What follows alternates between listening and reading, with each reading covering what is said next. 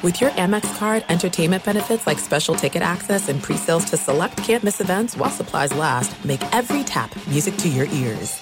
Hey everyone, it's Ted from Consumer Cellular, the guy in the orange sweater, and this is your wake-up call. If you're paying too much for wireless service, you don't have to keep having that nightmare. Consumer Cellular has the same fast, reliable coverage as the leading carriers for up to half the cost. So why keep spending more than you have to? Seriously, wake up and call 1-888-FREEDOM or visit consumercellular.com. Savings based on cost of Consumer Cellular single line 1, 5, and 10 gig data plans with unlimited talk and text compared to lowest cost single line postpaid unlimited talk, text, and data plans offered by T-Mobile and Verizon January 2024. With AT&T in-car Wi-Fi, elevate your adventure by transforming your vehicle into a reliable Wi-Fi hotspot.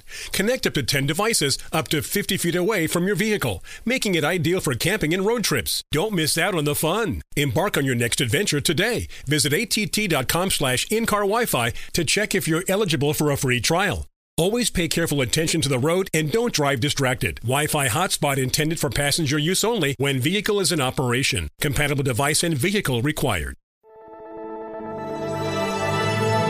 Blue Wire. Iguodala to Curry, back to Iguodala, up for the layup. Oh, blocked by James. It's over. It's over. Cleveland is a city of champions once again. The Cleveland Cavaliers select Colin Sexton, Darius Garland. Here comes Sexton. Some rhythm. And he got it. Young Bull continues to wear him out. Do you know what the Cavs fans are calling the Darius Garland, Colin Sexton backcourt? What? Sexland. Oh, that's good.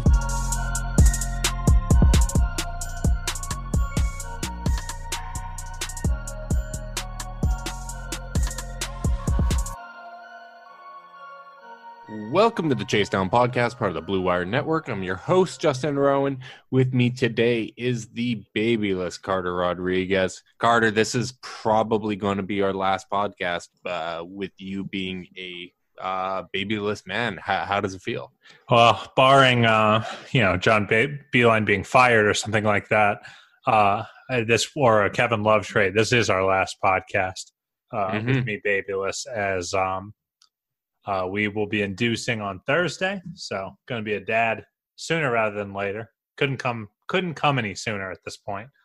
I am very, very excited for you and Kylie. This is thanks, babe. This is going to be some cool stuff. I also appreciate you leaving me looking for replacement co-hosts over the Christmas break. That's a real great time to go out there and get some asks. So I do appreciate the timing of that there. Listen, as far as I can tell, a lot of people are going to be on vacation, so. That's fair. You know what? It'd probably be a bit of a downtime anyways. We are getting into that time. So what I want to get to right off the bat is just my sense of relief. Not that this will be the last time talking to you for a little bit, because that does give me some relief. It's a little bit of weight off my shoulders, especially with you being a negative Nancy, but also relief that the awful part of the Cavs schedule is finally over with that loss to Toronto last night. Free at last, Justin. It was about as ugly of a schedule stretch you'll ever see. It looked bad at the time. It looks bad now. Truly, about as unfair of a stretch you'll see for a good team. Let alone this crap basket of a franchise that we know and love. Yeah, we are now officially the team with the hardest schedule up to this point, which should surprise absolutely nobody. I want to drop a stat on you, and I don't know if you've seen it yet, but I kind of hope you haven't, because I want to get your legitimate reaction. Did you see Matt Moore tweet our record against winning teams versus losing teams today? No. Okay. So what would you have to guess? What would you guess that our record against teams below 500 is? Keep in mind the number of games played. Let me just get this here. Yeah, I was doing the exact same thing. 27 games played. Well, now that I know it's an outlandish number, that hurts. I would say they're like 2-14 against winning teams. I was asking teams with a losing record, but okay. Okay, so losing record. So then by that, 2 or 4 and 7. 4-7. We are 5-5. We have a 500 record against teams with a losing record, and we are 1-16. 1-16 against teams with a winning record. And that includes games against quote-unquote playoff teams like Orlando that have a losing record. So that's factoring into there. Detroit, who I think a lot of people still kind of project to be a playoff team or on that bubble.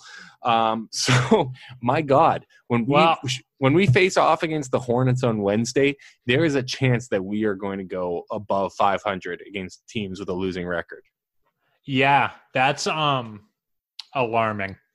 10 games, Carter. 10 especially when you consider that 7 teams in the East have a winning record, and it looks like only 6 in the West have a winning record. So 13 winning teams. That means 17 teams with losing records, and yet the Cavs have almost exclusively played the 13 teams with winning records. Here's the big thing. So I wrote up a game preview. I was on preview duty for the Hornets game. If this game were to have taken place earlier in the season, I'd be pretty confident, because you look at that 5-5 record against teams with a losing record, and a whole lot of that came early in the year when this team was confident that they were better than people were projecting them to be. They were competing every single game. Kevin Love hadn't really quit on the team to the degree that we saw. And now that they've kind of had that peek behind the curtain, now that the toothpaste is out of the tube, I don't know if you can get back to that level. And I think that's going to be the big thing moving forward, is now that they are playing some teams that are a little closer to them in talent level and just in the standings in general. I don't know if we're going to get that same early season effort, which I think is going to be necessary if you're going to want some wins down these games here. Justin, I know if we're going to get that early season effort. Okay. Fair enough. And I think you do too, because answer is no, they're not. Well, I mean, we were afraid. This is all we wanted. All we wanted out of this horrific stretch of games for the Cavs was for their spirit not to be utterly and completely broken by the end of it. And so wing and a miss. Yeah, I guess if you want to have some comfort, and if you want to go into conspiracy theory mode, or not conspiracy theory mode, but if you want to say, well, maybe if the schedule wasn't so bad, Kevin Love went to check down in the same way. He checked out like November 14th. We are over a month of that. That was like 2 weeks of bad schedule. Forget this whole month and a half business. I think that was going to come no matter what. So that doesn't concern me as much here. It is interesting. So I don't know if you saw the Woj and Lowe special, but for those that didn't, because the conversation isn't just between us, Woj had mentioned that the market rate now for Kevin Love is basically you get an expiring contract, a protected first-round pick, and a throw-in player. So I don't know how you would define a throw-in player.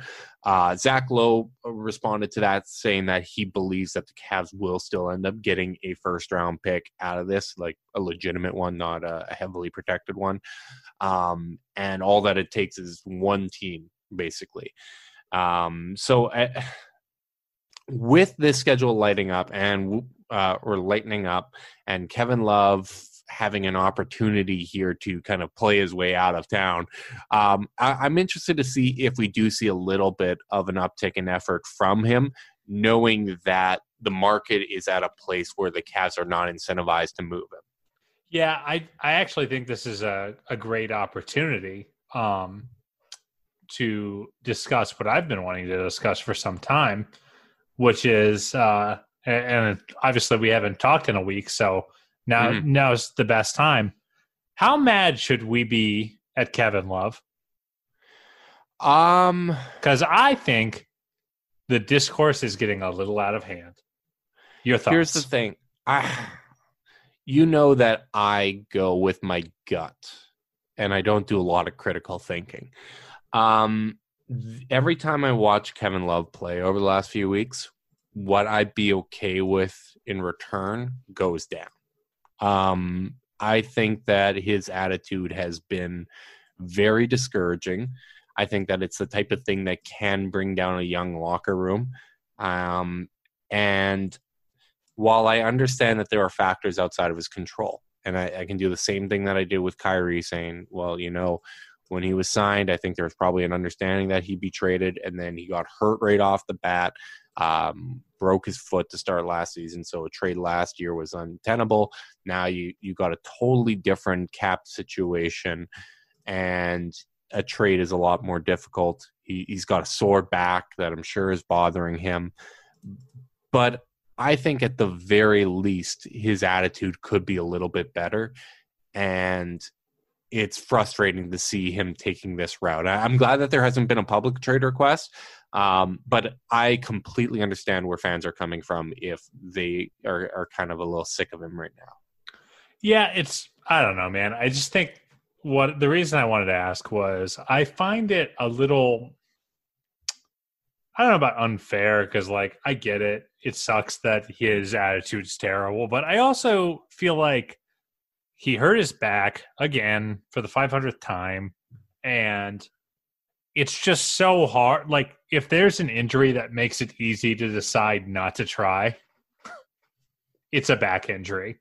Mm-hmm. I mean, there was a couple of possessions against Toronto where he started to run back, and it was like, I think I said on the Discord, it looked like there was just a metal rod stuck up his ass that went all the way up to his spine. Like, he could not get moving. And, like, that's going to just exacerbate everything and make things worse than they look. And I just feel like I'm not ready to burn any goodwill that I had for Kevin headed into the season, because I'm a little disappointed with his body language. Oh, I'm very, very much able to compartmentalize things. Like, LeBron James is still probably my favorite player of all time. And at the same time, I wanted him out of town. Okay. And this is a very tough thing to admit. I am now, and I have no control over this, but in my heart of hearts, if I'm being honest with myself, I am rooting for the Lakers to win it all this year, because I think the biggest factor is I know how much it would piss off Sam, Andy, and all the Warriors fans, and maybe it's spite in a different direction that is driving that. But I like to see it. But the same thing happens with Kevin Love. No matter what, that is a guy that I feel like his jersey should go up in the rafters.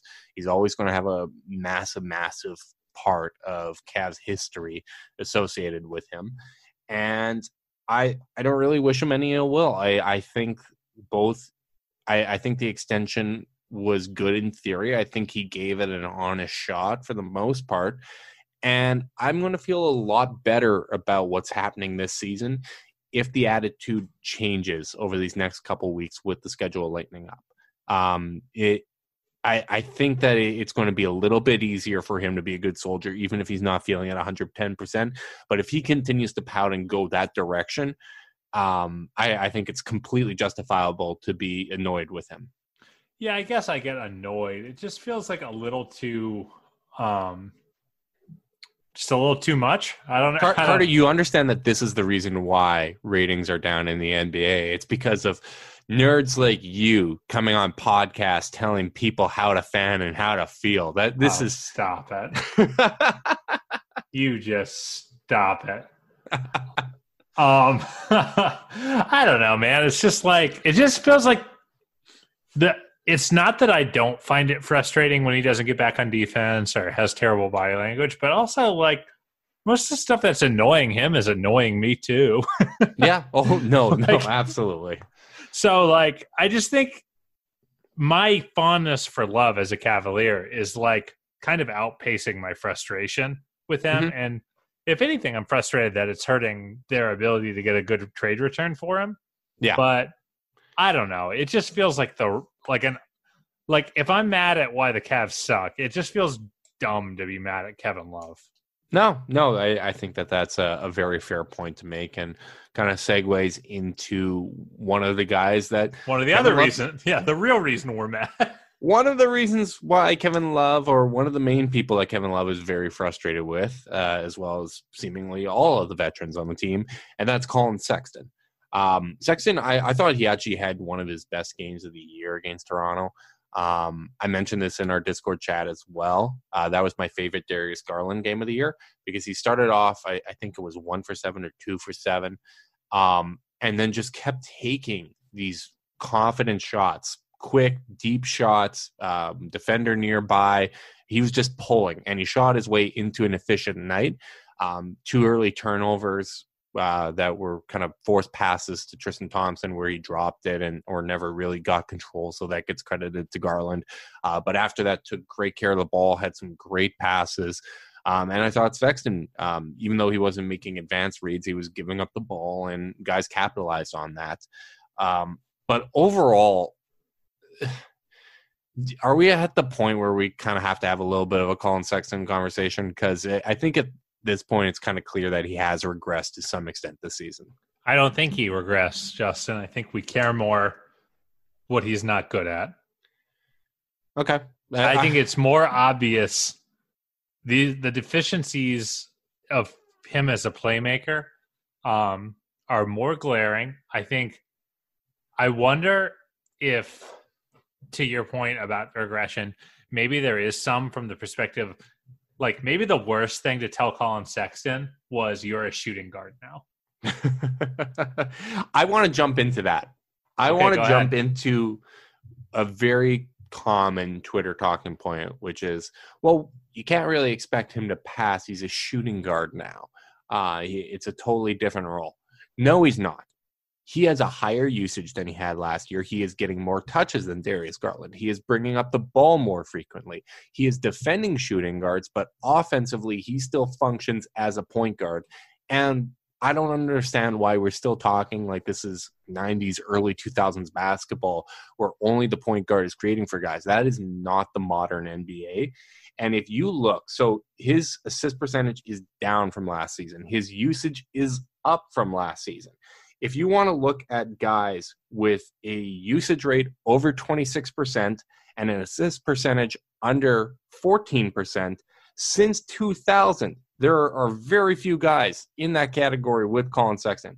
It's Kevin Martin in 2014-2015, Lou Williams that season when he was with Toronto, Leandro Barbosa, and Michael Redd. Oh, sorry, also Allen Houston. That's basically it. It's all shooting guards. There are no point guards with that profile. And even if you look at Jordan Clarkson, his rookie year, he had an assist percentage of, I think it was around 24%. He was a much more willing passer, and I think if you're looking at what the ceiling is for Colin Sexton's passing, it's probably Clarkson. That might even be generous because Clarkson was a better natural passer when he came into the NBA.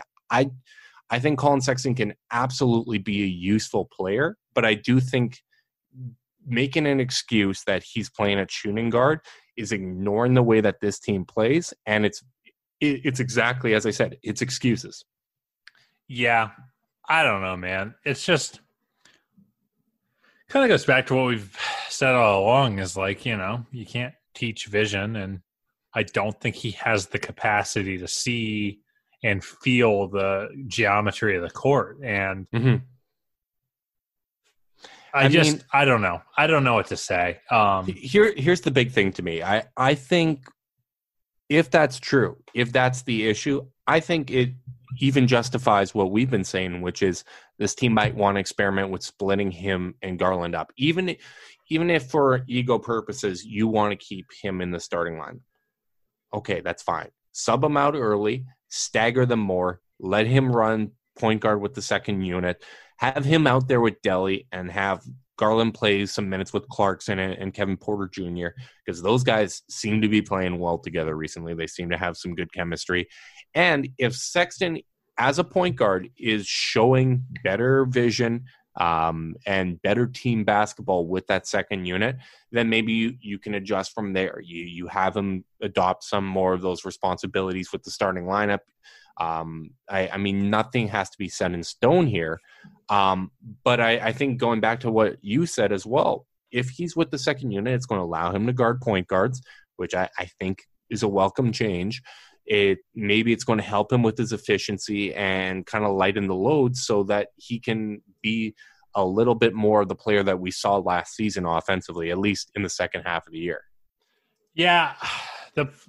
My problem with it is, like, I get that you kind of want to move him into the bench and move him into that Jordan Clarkson role to see if he can do it. But you know who we hate in the Jordan Clarkson role?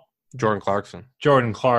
And I don't see how a worse passing version of Jordan, which Sexton currently is, and a worse shooting version of Jordan, which Sexton certainly is. I'm worried that this will just reveal itself to be that we just don't like Colin Sexton. Well, I think what you're prioritizing there is fewer times where Darius Garland is standing around watching. Because I think if you look at what he's been the last couple of weeks, you're seeing a more confident player out there. But he's going to have these good stretches. He's had a few times now against Milwaukee, against Toronto, where he blows up in a quarter, where he's taking a bunch of shots and he's creating for other guys. And then he just doesn't get touches. And he's standing around, he's watching Sexton. And I think they can be successful in your turn, my turn. I think Toronto's a great example of that. But that's not the ideal version. And I think staggering them lets you develop and see what you have in Garland a little bit more. And as I said, this can be a fluid situation. If this isn't working out, you can absolutely make changes. Nothing has to be set in stone. And you can even start the two of them together. I'm just advocating for fewer minutes with them together, whatever form you want that to take. Yeah, I don't think this really makes any sense until you go ahead and knock our boy Jordan out of the team and trade him. Because ultimately you just ruin your bench units, which are already pretty bad. And I guess it's a half measure, but you'd rather just be able to do the whole shebang. I don't know. My thing with Sexton right now is if the jumper doesn't get better, then he just sucks. I wouldn't go that far. I still believe What can he do then if not? I still believe in his defensive upside. I think that he can be an impactful defender. I think he wants to be one. It's going to take some time. To be clear, I'm saying, well, I mean, I guess he kind of just sucks now no matter what. But my point is, you're talking this season, not his potential. The path to him being useful in any context as an NBA player on it involves a jump shot. Involves a jump shot and involves better finishing. So, like, if you can't shoot and you can't pass, I don't really care if you're a good defender. Yeah. I think that's Is that too mean? Yeah. I don't think it is. That's a depressing thing to look at. I think his shots. I think his shot's going to normalize to some extent. Like, I don't think it's as good as it was last season. But it wouldn't surprise me if maybe he settles in at a 34% clip or something like that. See, that's not good enough. It's just not good enough. And yeah. I don't know what to say. Like, it's not that I don't want him to figure it out if not, but like the roadmap to seeing Sexton turn into a useful rotation player on a good team involves him becoming a high usage, high efficiency scorer. Mm-hmm. And if he can do that, then I don't really care how good of a passer he is in the context the Cavs would use him. If he can do that, I don't really care how good of a defender he is. But right. Unless he becomes some like foul drawing maven, which he still has not proven to be. I mean, he's a little better than last year, but not significantly so. Mm-hmm. His margin for error is low. That's the reality of the situation, is when you can't pass as a lead guard, you better be able to do everything else pretty fucking well. Yeah, you look at that free throw rate of 0.245. That's not going to cut it. It's just not enough. Yeah, and the most discouraging thing is he's just flat out not taking threes. Like, he is becoming a non-factor from that range, and that's really, really discouraging, because there was a time there where it looked like they got over the hump with him. He changed his shot profile, things that we really credited him for last season. And part of the reason why I jumped on the Colin Sexton bandwagon this season was because he had made those changes. And I don't think anything has changed in terms of him being a gym rat and someone that works really hard on his game. But these are the type of hiccups that can happen with a young player where, okay, that outside shot has now abandoned you, and he's going back to his shot profile from when he struggled last season, where he's taking those mid-range shots. So you're seeing the floaters, and he's getting blocked at the rim. And really all he's providing you with is empty scoring. And sometimes it's efficient. And at the end of the day, I agree with you that that's simply not going to cut it. Yeah, those guys, you can find them a dime a dozen. It's just not enough. And, I think we knew this going in. We knew this going into last year. But the shooting regression has drawn it into stark relief, and the lack of progression as a passer has really thrown into stark relief. Like, I don't know if he's gotten any worse. I think that feels a little reductive. But he certainly hasn't gotten better. And you kind of hope for someone to get a little more feel. If Darius Garland, we're flat out not seeing. Yeah, if Darius Garland is still throwing pocket passes directly into the hands of defenders 3 months from now, I'm not going to be fucking happy about it. And like Sexton still misses those easy corner reads, like and especially if Garland is doing that at this time next year, that would be a problem. Like these are basic things that you need guards to be able to do. Hey, so the defense is helping the helper. Where's that guy's man? Like, like basic stuff. When they go to tag the roller, you have to look to that corner. I don't know what to tell you. Like these are. And I'm not saying it's easy. I certainly wouldn't be able to do it. But, like, if you're going to be a good guard, you have to be able to do that stuff. And I just haven't seen it from him. Yeah, and I wouldn't fault anyone for not jumping off the Colin Sexton bandwagon. Like, if you want to stay on that, that's completely fine. I'm not necessarily off either. I just think based on his play right now, it would justify some sort of a change. And can I make another complaint before you pivot off? Because I just want you to pivot off. So when I play pickup basketball, Justin, and it's a lower level game, like I'm not playing with really good players. If there's ever a 2-on-1 in transition and I'm on defense, I tend to overplay the pass. Because if you're playing with people who suck, they are terrified to shoot. They want to make that pass because they want to feel unselfish. They want to do it's all that stuff. They're not confident, so you just overplay the pass and bet that if you make one half lunge at them, they'll try to make a pass and you can steal it. Right. Boy, would I not do that with Colin Sexton. When's the last fucking time that dude passed on a transition? It's like 4-on-1s, and he'd rather draw the foul. Which, by the way, he doesn't draw.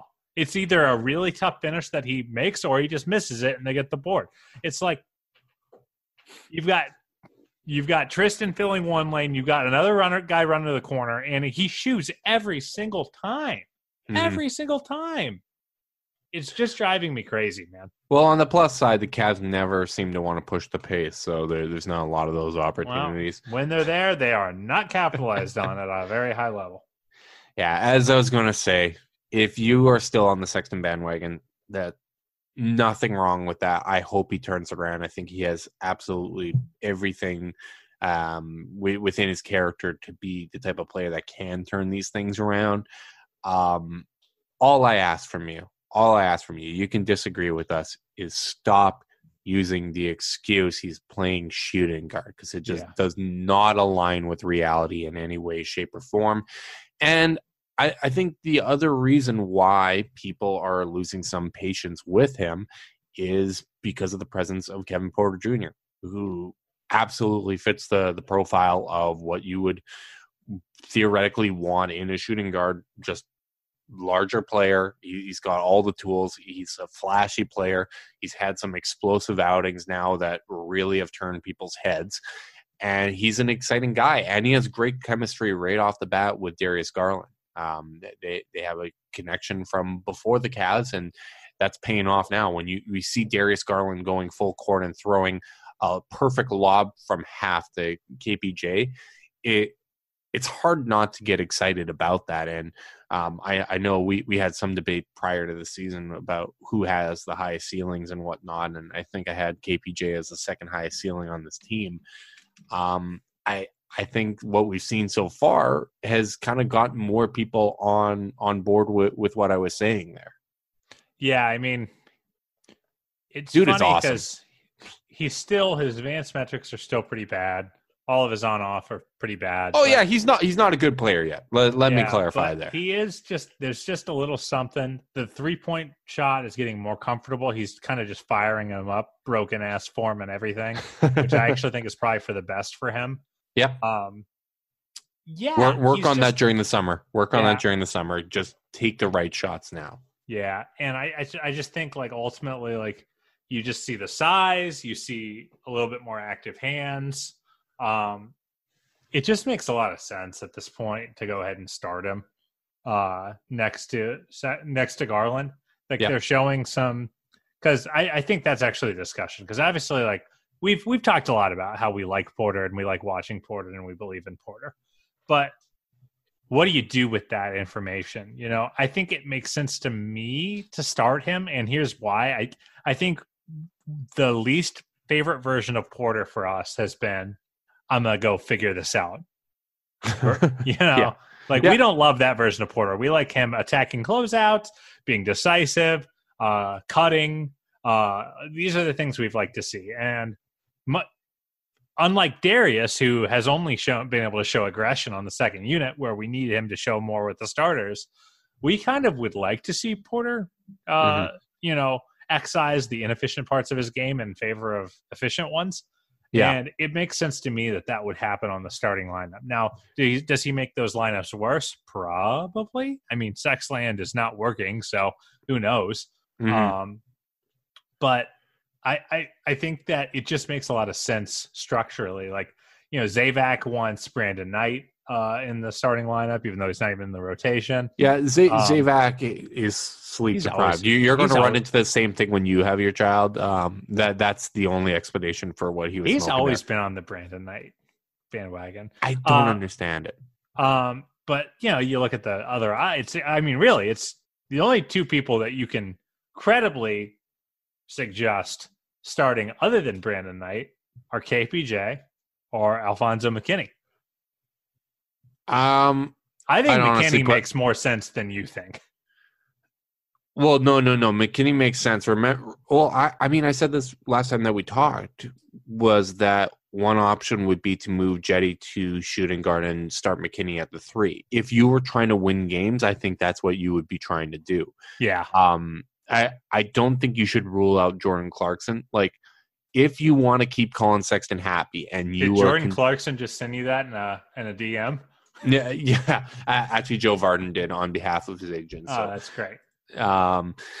No, if you want to keep Sexton happy, what I would do is sub him out early in the quarter and have Jordan Clarkson out there with him, and then you played Matthew Dellavedova along with Sexton, and hopefully you can make up some of the playmaking there. Maybe you even sub out Jetty early, so there's some additional support there with that second unit. But no, I think Clarkson would be a viable option, but we're not trying to win games. We're trying to develop players, and right now KPJ and Garland are showing better chemistry. And you look at Porter month to month, he's basically the Velociraptor learning. Like the efficiency, everything is improving dramatically. For 8 games here in December, he's got a true shooting percentage of 61.5. He's shooting 45% from 3, almost 50% from the floor. Like, he's becoming legitimately good. And friend of the podcast, Spencer Davies, had a great little video with Tristan Thompson where he was talking about what he's been telling Porter in practice, which is you have too many moves. You have too many skills, and you're trying to show them you're doing too much. Guys in the NBA don't want to work that hard on defense. You can simplify your game. It's the Paul Rudd scene from Forgetting Sarah Marshall. You're doing too much. Well, now you're not doing anything. Yeah, do less. No, you can go north-south a little bit more, and I think as he's realizing that, you're seeing in his game, it's, okay, well, one move, quick counter, and I'm at the rim. And he has that type of ability, and he has that type of bag of tricks, and one way or another, I think he's going to be rewarded with a spot in the starting lineup at some point this season. Yeah, it just makes sense, but also, old man Beeline might disagree. I think that what I don't want to see is Delhi in the starting lineup. Oh my, or Brandon Knight. What the hell, Zayvac? If you listen to podcasts, my goodness, I would probably go in on you a little bit more. Yeah, honestly, that should free us up to go on him even harder. He's never going to hear it. See, that's the way you think of insulting people. I like to make sure that they hear it. That's what I'm really all about here. That's fair. We love you, David. Don't you forget it, even if Hiram yells at you. Who apparently a loyal listener to the podcaster and is very convinced that we have an agenda to push Colin Sexton out of the starting lineup. Reeks of an agenda. We're sorry, Hiram. Just know we love you. If that was our agenda, we would be real assholes for the Sexland shirts. Yeah. Well, how didn't you come back with that? I just thought of that. I came back with the article I worked hard on saying, you know what? These two guard lineups really do work more often than not in the NBA, and it's worthwhile to give this a shot. Do you think that we might run into issue with the Better Business Bureau for selling Sexland shirts? Oh, if you think that's bad, wait for these Portland shirts. Portland. We suck. We're truly the worst. What can I say? No, seriously, if Kevin Porter Jr. wasn't looking way ahead of schedule right now, this would not be a conversation. Like, you would say, okay, it kind of sucks that Sexton and Garland just don't have chemistry right now and appear to be kind of hurting each other's games. You would just kind of have to work your way through that. But with KPG looking so damn good, and with the fit being so natural there, it's causing me to have this conversation a lot earlier than I expected. And as I said before, things are fluid. It can change. But I just think right now that's probably the right decision. Yeah. I just feel like it's time to figure out whether Colin Sexton can play well in the role that we ultimately need him to play in. I don't know. Mm-hmm. Is that too basic? You know what? It is, but at the same time, it's also accurate. Like that's really what it just comes down to. We need to figure out roles for these guys, and I think staggering them right now gives you an opportunity to explore whether or not that change is productive for both players, and then you adjust from there. I just want the ball in Garland's hands more. I want him to kind of figure things out, and I don't want to take away from what can make Colin Sexton special, which is him going out there, bringing energy, scoring in bunches at times. And I think that is a profile of a player that is more suited to the bench, which it is what it is. Would you use him to sweeten a Kevin Love or Jordan Clarkson deal? Would I? Yes. Only, but my return would actually have to be pretty, like it would have to be something. It would have to be something that you actually get excited about, because I don't want to give up on a kid that works that hard, that does get along with most of the guys. I mean, maybe less so than. yeah. As the words came out of my mouth, that was something that was true, and then Tristan Thompson tried to murder him. So I maybe you take that into consideration. I would absolutely. That would be something that I would float around out there to see, especially if you can get a small forward. Especially if you can get a goddamn small forward, because we need that. Because just as much as what I'm saying about Sexton is true, it also applies to Jetty Osman. I think him in a bench role is absolutely perfect. The second unit could use his spacing, his playmaking. I think he'd be able to handle the ball more against second unit defenders. It just makes too much sense. But the issue that we've had with Sexton and the issue that we've had with Jetty is that there hasn't been a viable solution in those starting positions instead of them, although now one's starting to merge with Porter Jr. Yeah, I think that's fair. I think for a Sexton trade return, I think your answer is pretty correct. Like, you don't just throw him in, but if Colin Sexton is the difference between getting a deal you really like done and not getting it done, then you probably go ahead and include him. But only if it's a deal you really like. If it's a deal that's like, oh, it'd be nice if we could get this done, I don't think you include him. I think he needs to function as some sort of trump card. I agree. And I think Kobe Altman throw in.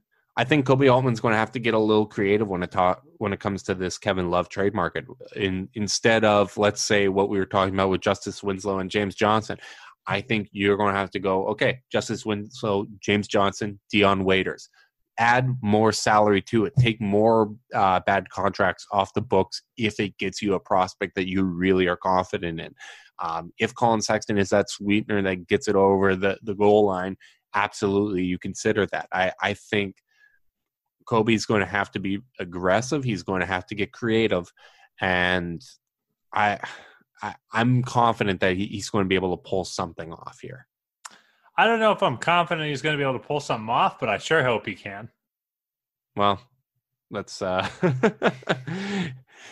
we'll see who's correct. I mean, it's going to be a gut punch whenever that trade comes, even if it is a good return. It's kind of going to be a bit of a bummer. That Kevin Love and mega sad. Yeah, but as I've shown in the past, I have a remarkable ability to move on and to compartmentalize that and look on the bright side. So hopefully we get something worth caring about in return. Hopefully everything goes well with you this week, Carter. I'm excited for you. I'm terrified for you because the concept of fatherhood is something that terrifies me, but I know you will do a great job. So all the best to you and Kylie. I will try to hold down the fort without you. Thanks, Bo. Me and the listeners, we're going to have a little powwow. We're going to hang out together, and hopefully we don't burn this place down without you. But I want to thank all of our listeners for your support. Shout out to Dakota Schmidt, who helped out on the podcast wonderfully 2 days ago, gave me a lot of good information on the G League. I encourage everybody to go check that one out. If you want to support us, there are many ways to do so. You can leave a rating, leave a review, subscribe, unsubscribe, resubscribe, and help cook those books.